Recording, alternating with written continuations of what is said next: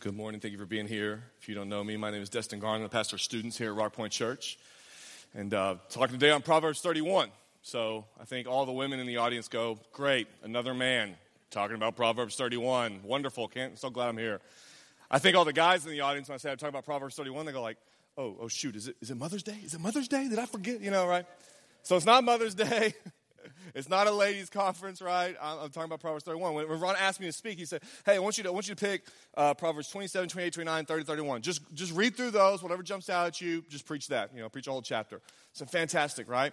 So I read 27, I read 28, I read 29, I read 30. I don't read 31. I know what Proverbs 31 is. Like, I don't want to touch that. I don't want to be a part of that.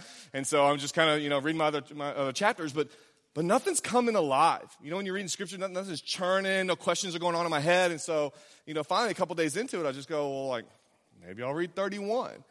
And so I read 31. And then something started kind of leaping out of my chest. Some wheels started turning, some questions started happening. I started going and doing some research and looking into it. I'm like, oh, I'm excited now. I'm excited. I learned some things about this, and I'm thrilled to share those with you this morning. So to get us thinking about Proverbs, to get us thinking about wisdom, I want you to think about maybe the best piece of advice, the best piece of wisdom you've ever received, right? So for me, a couple one was talking about like counseling, or when you're dealing with people, the person said, this is always about that. And what they were meaning was like the presenting issue, the presenting problem, it's never really the true problem. There's always a couple layers deeper. There's always something else that's causing this, right? And I've used that, and I've counseled on that a ton of times. Like, I love that one. When I was at a leadership conference, one of the guys said, I always don't know what I should do as a leader. Sometimes I have trouble figuring that out. He said, so I asked myself this question, what would a great leader do? And I try to do that. And so that's something I've used a lot of times, I don't know what to do in a situation. I go, what would a great leader do? And so that has been helpful to me. Some helpful marriage advice, some helpful marriage wisdom. Someone once told me, said, son, sometimes they don't want you to fix it. They just want you to listen. And I'm like, well, what's the point of talking then, Like, I'm going to fix it, right? That's what, anyways. Another one was this. I loved my pastor in Austin. We love golf, and he'd go out, and he'd be shopping for golf clubs, and he'd look at a putter, and he'd like, $400.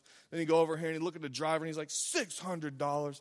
I mean, there's no way it cost that much. So I'd go behind him, and I'd look at the price tag, and the putter was only $200, and the driver was only $600.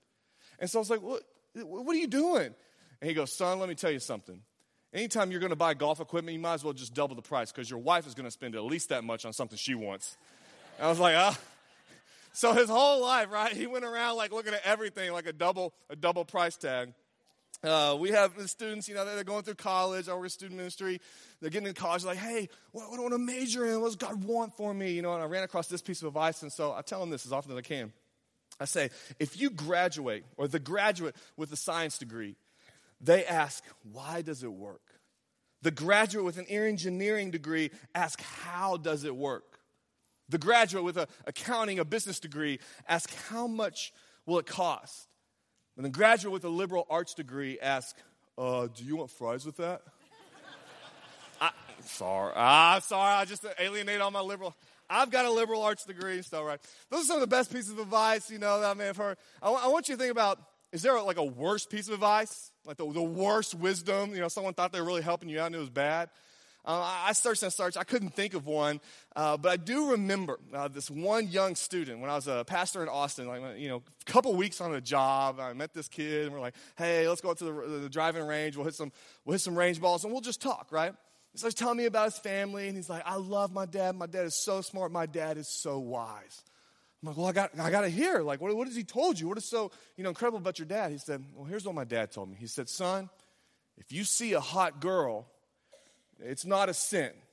It's a sin if you look back at her. And I was like, okay, I guess so. But then the kid goes on, and he says, so my dad tells me, son, you better make sure that first look is a long one and a good one. And I'm like, no, that's terrible. No, like, what am I doing in youth ministry? This is bad advice. We got to recorrect those thinking, right? And so we have some good advice come on us in our life. We have some bad advice. But I want you to think about the advice you would give, right? Like, if you had the ear of someone extremely important, someone really, really powerful, a mover, shaker, influencer, if you had their ear, if you had their trust, and you could give them a few pieces of advice, what would you say? What would you say? And here's what I want you to imagine, right? So the election's coming up. Day after the election night, it's that morning, and they're like, we've been tallying votes and electoral college stuff all night long. And this morning, here it is. We finally figured out the next president of the United States of America is, and it happens to be your son or daughter. Some of you are like, oh boy, we're in trouble, right? But imagine that. Maybe you don't have a son or a daughter. You've got a cousin, you've got a niece, you've got a nephew, you've got someone in your life. And if they were like president, if they were one of the most powerful people on the world, and you just don't have any relationship with them, you got a familial relationship, a tight, intimate relationship with them, what are you going to tell that person? What would you say?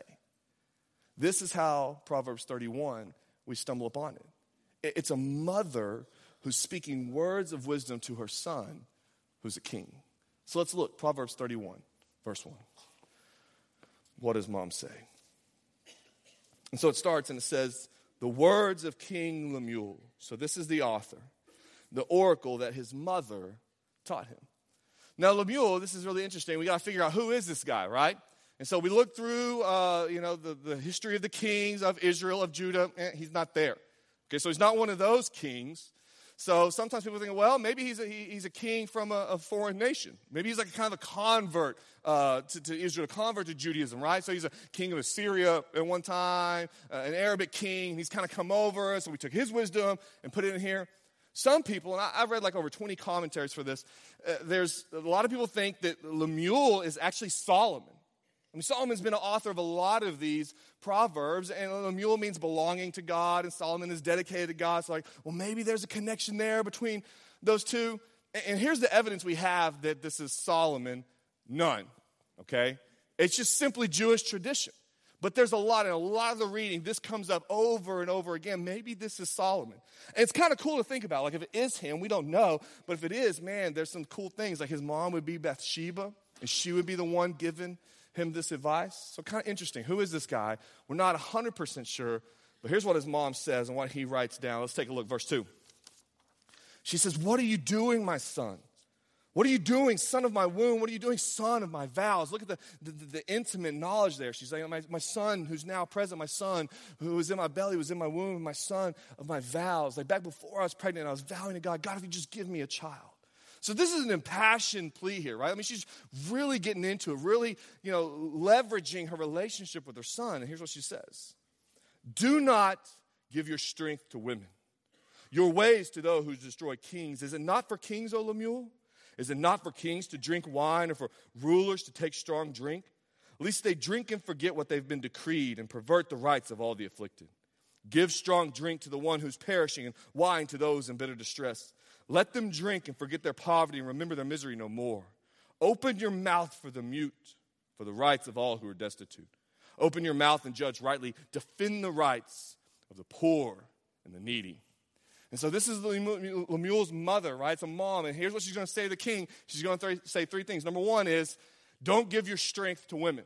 Now that word strength, it also translates, it's virility or stamina. It means sexual vigor.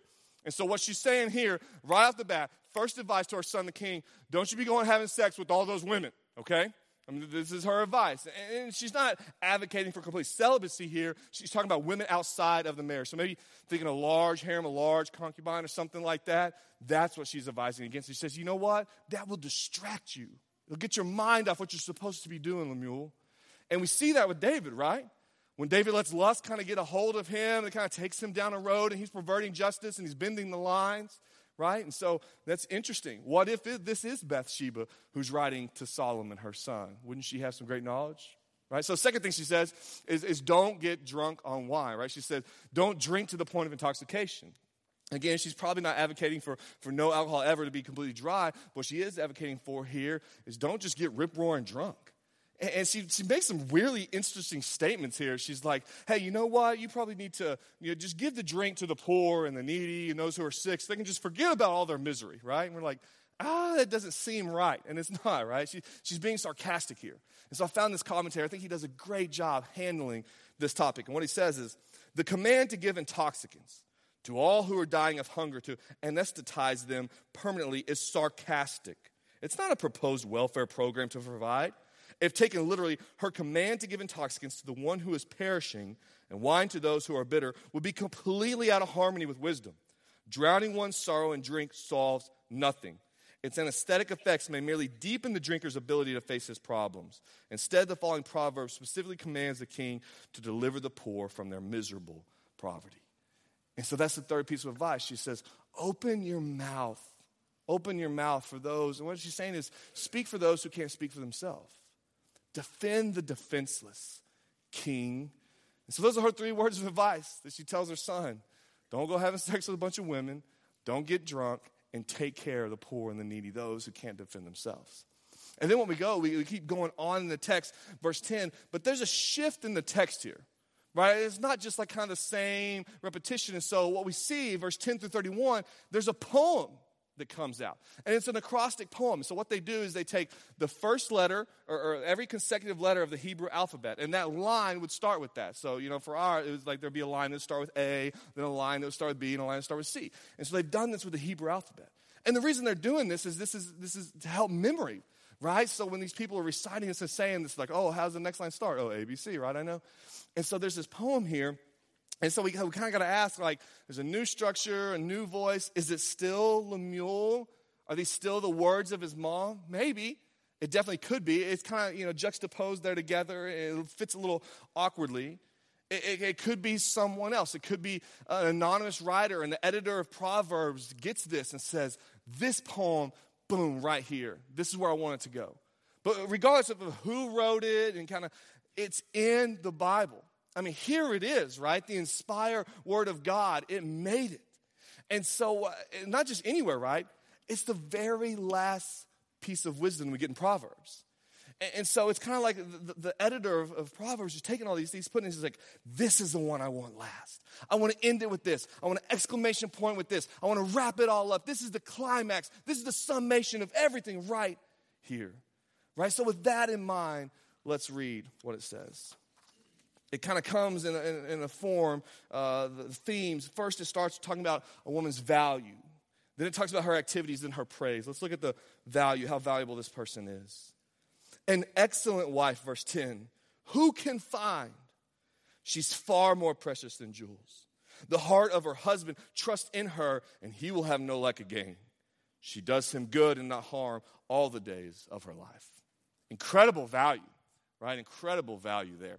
And the statement, what you're reading there, an excellent wife, who can find? The author's not going like, I've looked. They're not out there. Can't find them. Sorry, No, it's not a focus on like the extinction of that. It's focusing on the rarity. Like a precious jewel, like a diamond or a sapphire or a ruby. Like, wow, this is incredible. This is rare and this is valuable, right? And when you seek it, you hang on to that. And so just right off the bat, look at this value of this woman. And then so we ask, okay, well, what makes her that valuable? What is it that makes her that excellent woman, that excellent wife, right? And now here's what I want you to think. As we read this, I'm going to go through kind of verse by verse, and here's what it means. We'll kind of fly through it. Here's the filter. Here's the lens I want you questioning as I read. Is this describing a real person? Or is it fictitious?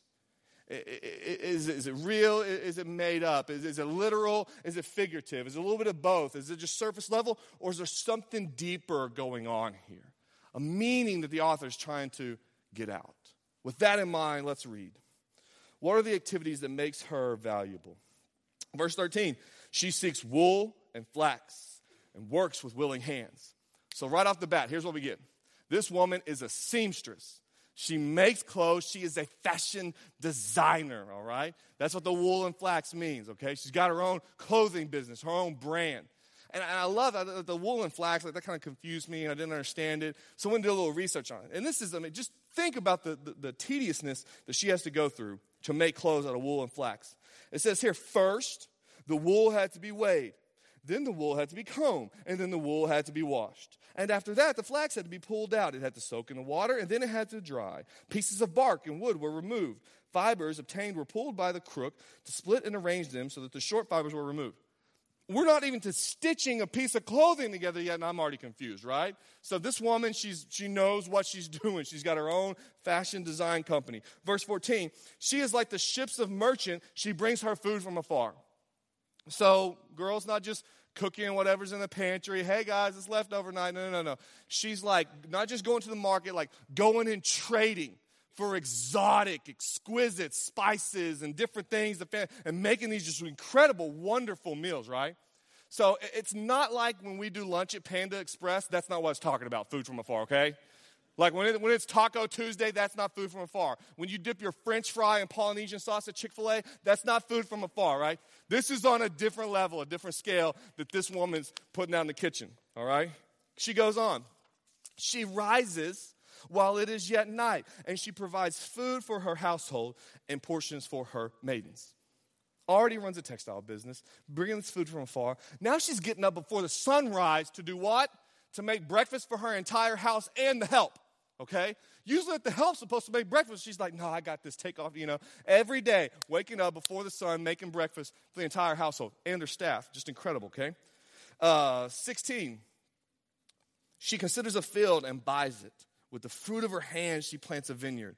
So she has the money to purchase land because she's got this booming, awesome clothing business, okay? Then she takes that. Now she's like reinvesting it, going out. She's doing like research on the land, analysis on the land. Is the soil good? Yep, it's great. And then she purchases it, goes through that whole process. And then she's like instructing people how to plant grapes and how to grow a vineyard. Like, really? Okay, here she is planting a vineyard. Verse 17, she dresses herself with strength. She makes her arms strong. And that addresses herself as strength. The way that's translated, or a literal translation, would be to bind up her loins. Okay? And so those days, they wore loincloths, long garments, and it's kind of hard to run. I mean, ladies, you know what that's like. And guys, when you get out of the shower and do the towel thing, you kind of get it too, okay?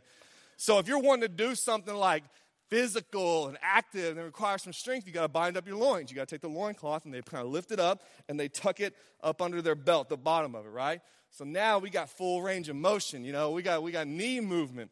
And so what it's implying here is that she's about to do something difficult. She's about to do something heroic. She's about to do something that needs some activity, right? She's providing for her family. So she dresses herself with strength, binds the loins. She makes her arms strong. It's like we would say she rolls up her sleeves, right? You're rolling up your sleeve. You get the resolve. You get the commitment, like, I'm going to do this. Just incredible, incredible woman.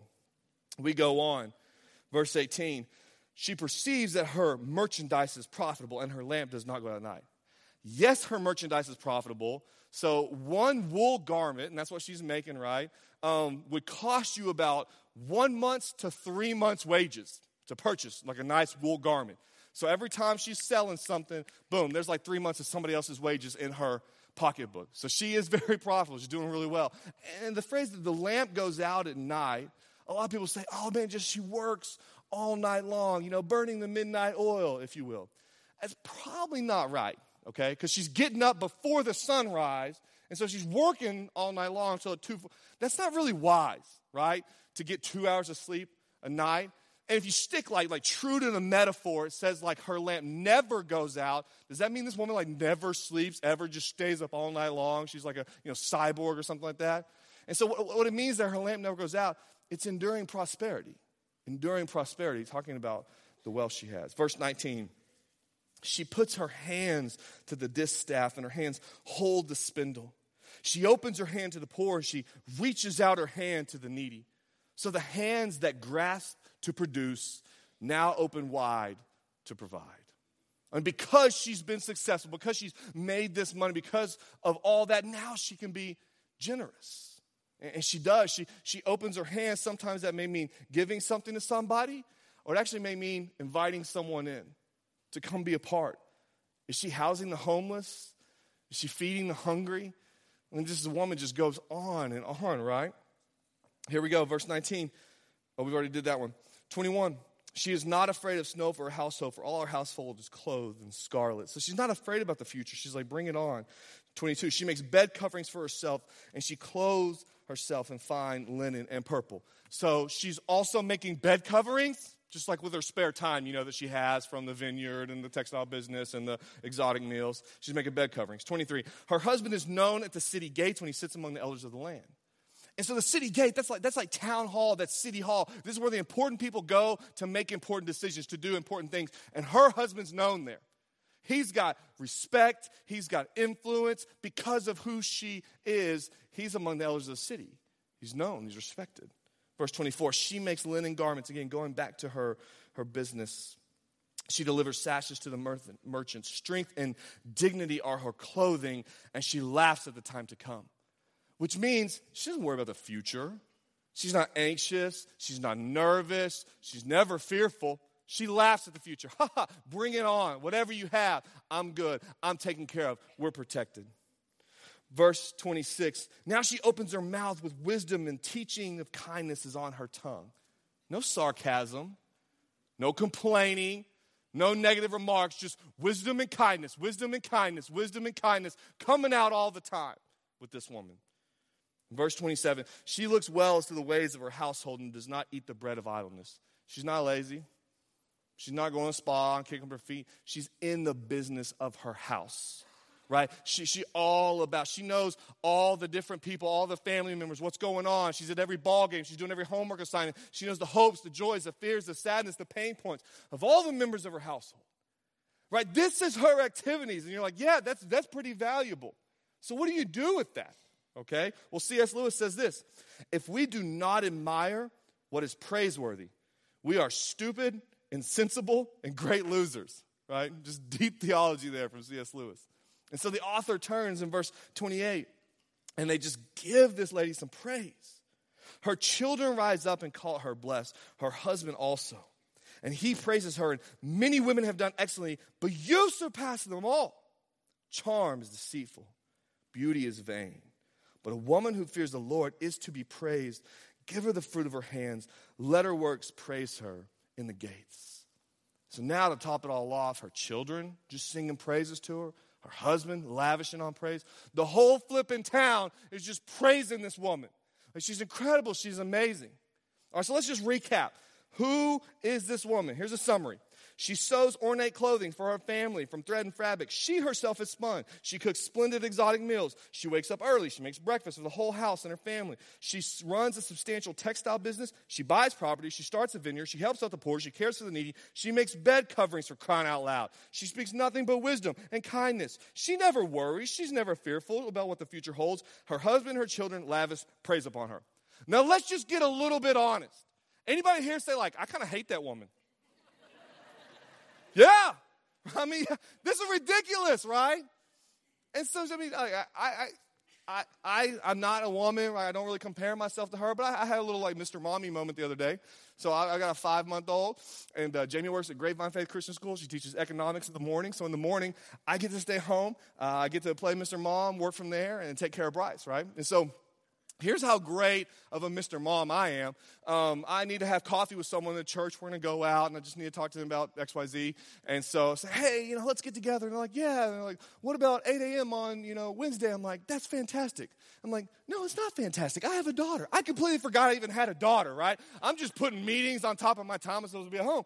So that's that. And now I'm scrambling. It's last minute. I'm like, I need to find someone to watch my daughter. I can't cancel on his family. And so, like, I'm calling a friend. I'm like, hey, friend, please come over, So she comes over. She's there. And then I'm scrambling to do diapers and bottles and talk to the sitter and this, that, and the other. And, like, I'm 10 minutes late to the meeting that I called, that I set up.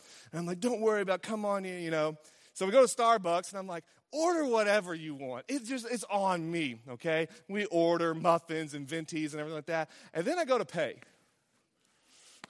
I had forgot my wallet. I was like, hey, you mind picking this up? Feel like an idiot, okay? So we're sitting down at the table. I'm trying to talk to him. The sitter, my friend, she's got to go in an hour. I've got an hour. So all I'm doing is like, like totally disrespecting them. I'm just looking at my phone the whole time, like texting the sitter on the table, please stay, And so I get home, and it's just like I felt like I disrespected my friend. I disrespected the people. I made them pay for my coffee, and I ordered a big drink that day. And so Jamie came home, and she's like, how's everything? I'm just like, I'm a terrible mom, I'll never be a good Proverbs 31 woman. I didn't say that, right? But again, when you read this passage, when you see what this woman's doing, you're like, really? Really? And so let's go back to the question. Is this a real person? Is this figurative? Could someone really do this? Is there something more going on in this text? And the answer is yes, there is. I think there's a couple of layers that we have to understand about this text to truly get the right meaning, get the right interpretation of what is true wisdom. And so one commentator, I think he did a better job than anyone else. I just want to read you his words about what he says about the layers of this text.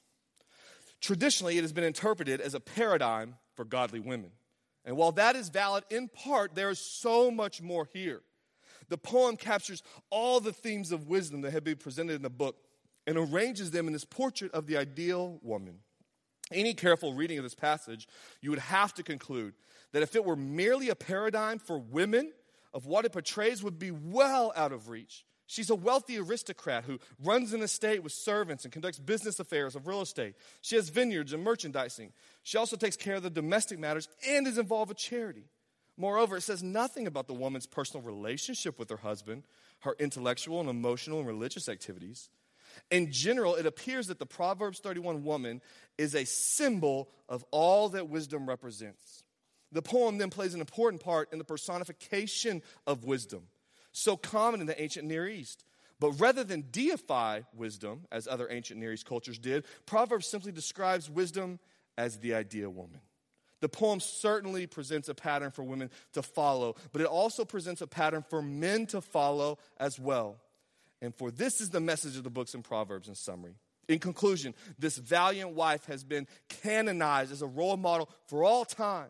Wise daughters aspire to be like her. Wise men seek to marry her. And all wise people aim to incarnate the wisdom she embodies.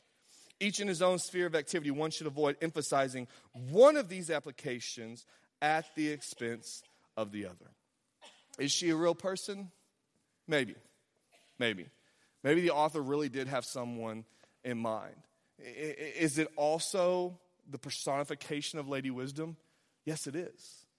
And so we look at this, and so we go, okay, maybe it's a real person, but this is what this is wisdom. This is the end of Proverbs. This is the culmination. This is the climax. This is the exclamation point. Is this really what it means to be a man, to be a woman of wisdom, a man or a woman of valor? I have to do all this? Is this really what it's talking about? Is this what the Bible's teaching me? And so I thought, why don't we just go online? Let's see what, everybody's saying out there. So go to Google and type in how to be a Proverbs 31 woman, okay? And I didn't dig like 10, 12 pages deep for this. These are like the first 2-3 things that popped up. And I ignored all the stuff by men because I feel like we were just biased in this, right? And so I pulled some stuff from ladies. Answering the question, is this what it really means to be a man or a woman of virtue? Is this how we be a Proverbs 31 woman? Here's what one lady on the internet says. A virtuous woman must prepare healthy food for her family. So all you women out there doing Easy Mac for dinner, she's saying you're not a woman of virtue, okay? A virtuous woman is careful to purchase quality items which her family needs. A virtuous woman sings praise to God and does not grumble while completing her task, right? How great is our God. Boy, this toilet's dirty. How great. How do you miss? Really? Okay. But this is what's out there. Top on the internet. This is how to be a Proverbs 31 woman, right? A lot of people reading this. Here's another woman. Here's what she says. God tells us, ladies, to be well-dressed, to be a virtuous woman, to present our success that we have made for ourselves.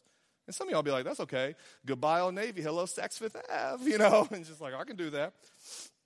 Here's also what she says. To be a virtuous woman, to be an excellent wife, God calls us to wake up before dawn.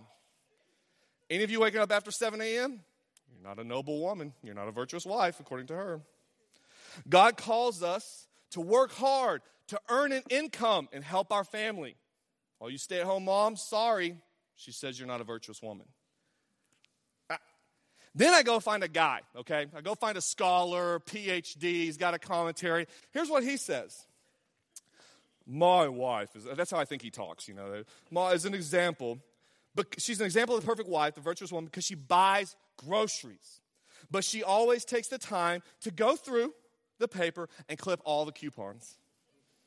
And she's taught our daughters how to clip those coupons and get the best deals.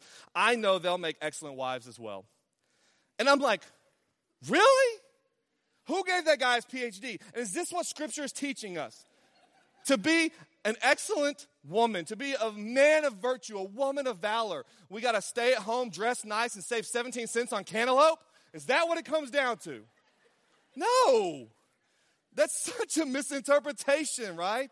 I think people have gotten so distracted by the details of this text, they're missing the point entirely, right? They're looking at all this activity, and maybe, I have to own a business, do I have to wake up before sunrise, really, meals from afar? I think they're totally missing it. And so here's what I want to help us do. What is the true wisdom the author's trying to say there?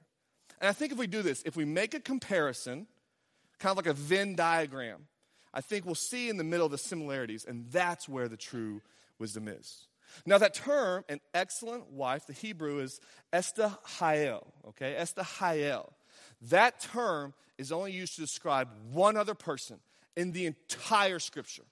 It's used right there, Proverbs 31, to describe that woman, and it's used one other time to describe Ruth.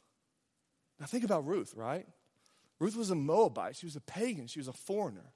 Naomi, her husband, they go to Moab because the Bethlehem, it's famine. There's nothing there. There's no food. So they leave. They take their two sons. They're here in Moab. And then in Moab, Elimelech, he dies. Naomi's husband, he's dead. And the two sons marry. They marry Orpah and they marry Ruth. And so not long after that, unfortunately, the sons die. Okay, so it's Naomi and two daughter-in-laws, Orpah and Ruth. And so finally, Bethlehem is getting better. There's some food back there. And Naomi's like, I'm going to go back to my land. You girls can stay here. Your husbands have died, my sons. You just go on. I'm a bitter old woman. I'm out of here. And so Orpah goes, are you sure? And Naomi's like, yeah. She goes, okay, bye. And then Ruth says one of the most powerful things I've ever read in Scripture. Listen to this. She tells Naomi, for where you go, I will go. And where you lodge, I'll lodge. Your people shall be my people, and your God will be my God.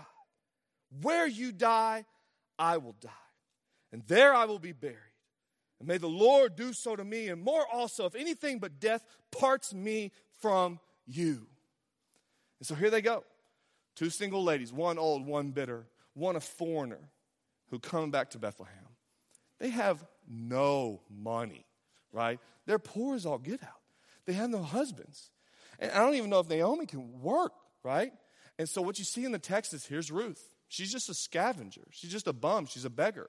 There's a rule at that time about gleaning that when you'd harvest the fields, whatever would drop on the ground, don't bend down to pick it up. Just let them, the beggars, the poor people come by and get it. And this is Ruth every day, picking up the crumbs, picking up the scraps. Eventually, she finds this man, and Boaz takes notice of her, and she takes notice of Boaz, and they wind up getting married. And kind of in this thing where Ruth is saying, like, hey, I'm available. I would like to marry you. Here's what Boaz says, Ruth 3:11. And now, my daughter, talking to Ruth, do not fear. I will do all that you ask. For all my fellow townsmen know that you are a worthy woman, an estahayel. So let's start comparing Ruth and the Proverbs 31 woman. On the surface, they're nothing alike. One's married, one's widowed, one has children, one has no offspring, one owns a field, one is a field gleaner, one is a business owner, the other's a beggar, one is well-dressed, one wears work clothes, one is wealthy, and one is poor. Yet they're both given the title women of valor, virtuous woman. Why? What is it about both of these women that they both get that title? The only two in all of Scripture. I think when we find these commonalities, we'll see this is truly what wisdom is. So here's the 7 commonalities I saw between Ruth and the Proverbs 31 woman.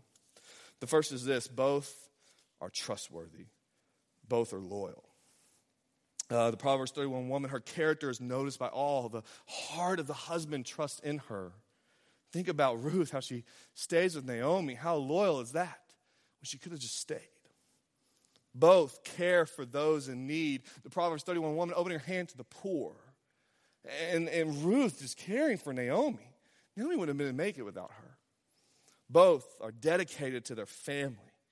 The Proverbs 31, she's super involved. She knows all that's going on. Ruth is like, I'm with you, Naomi. You're my mother-in-law now. I'm together. Where you go, I will go. Both are hardworking. One with her business, the other just picking scraps up out of a field, but super hardworking.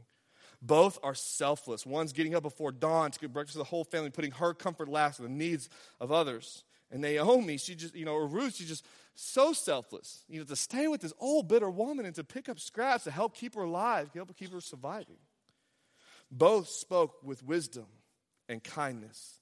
And maybe most importantly of all, both fear the Lord. And so the writer of Proverbs, he describes this ideal woman, this personification of wisdom that we can all look to, men, women, young, old, married, not married, to say, how can I be a person of wisdom and not a fool?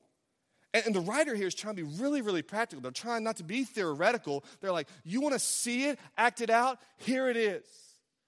And so what we have here is we have a measuring stick. We have a scale that we can assess ourselves. Are we a man or woman of wisdom, or are we a fool? And so let me just ask some questions. And let the Holy Spirit convict you where you need to be convicted. Are you a trustworthy person?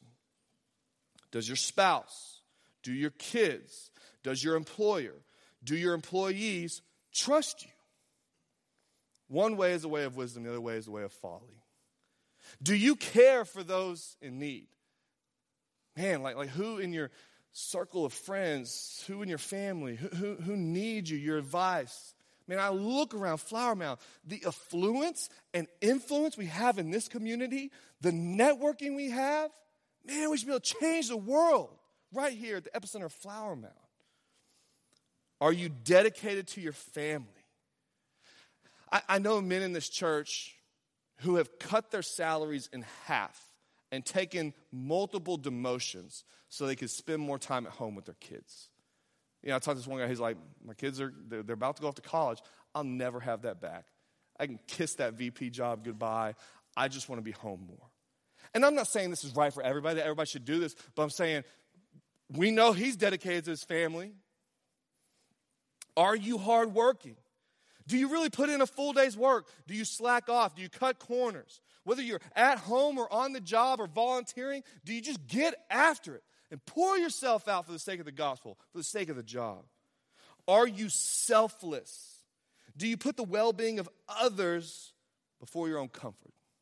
I just got back from a conference, and there was a guy who spoke. His name was Simon Sinek. And he was talking about just how selfish our world is. And it's hard for us to break out of that.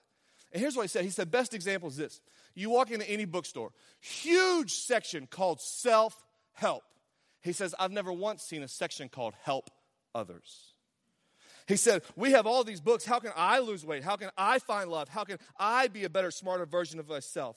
But we don't have books to say, how can I help my neighbor live a healthier lifestyle? How can I help my coworkers achieve more? How can I help the people on my left and the right have better relationships?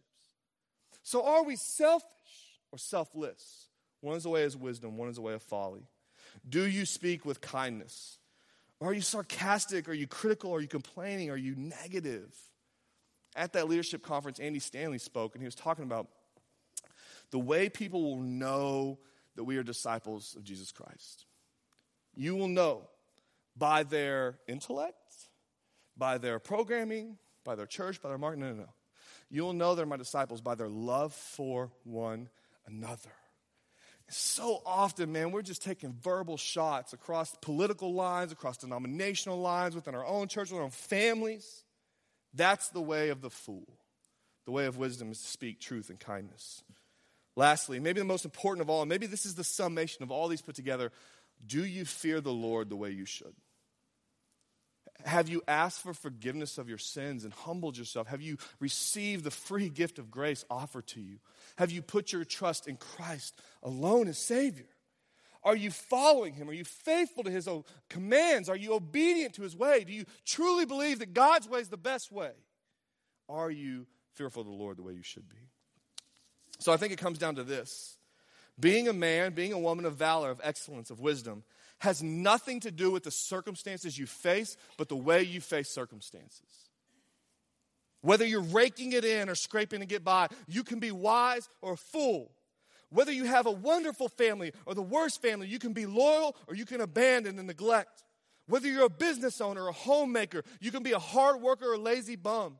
You can sacrificially serve, or you can be a self-serving narcissist. You can fear, follow, and have faith in God, or you can be a fake, phony Christian. You can talk in a way that'll build people up or a way that'll break people down.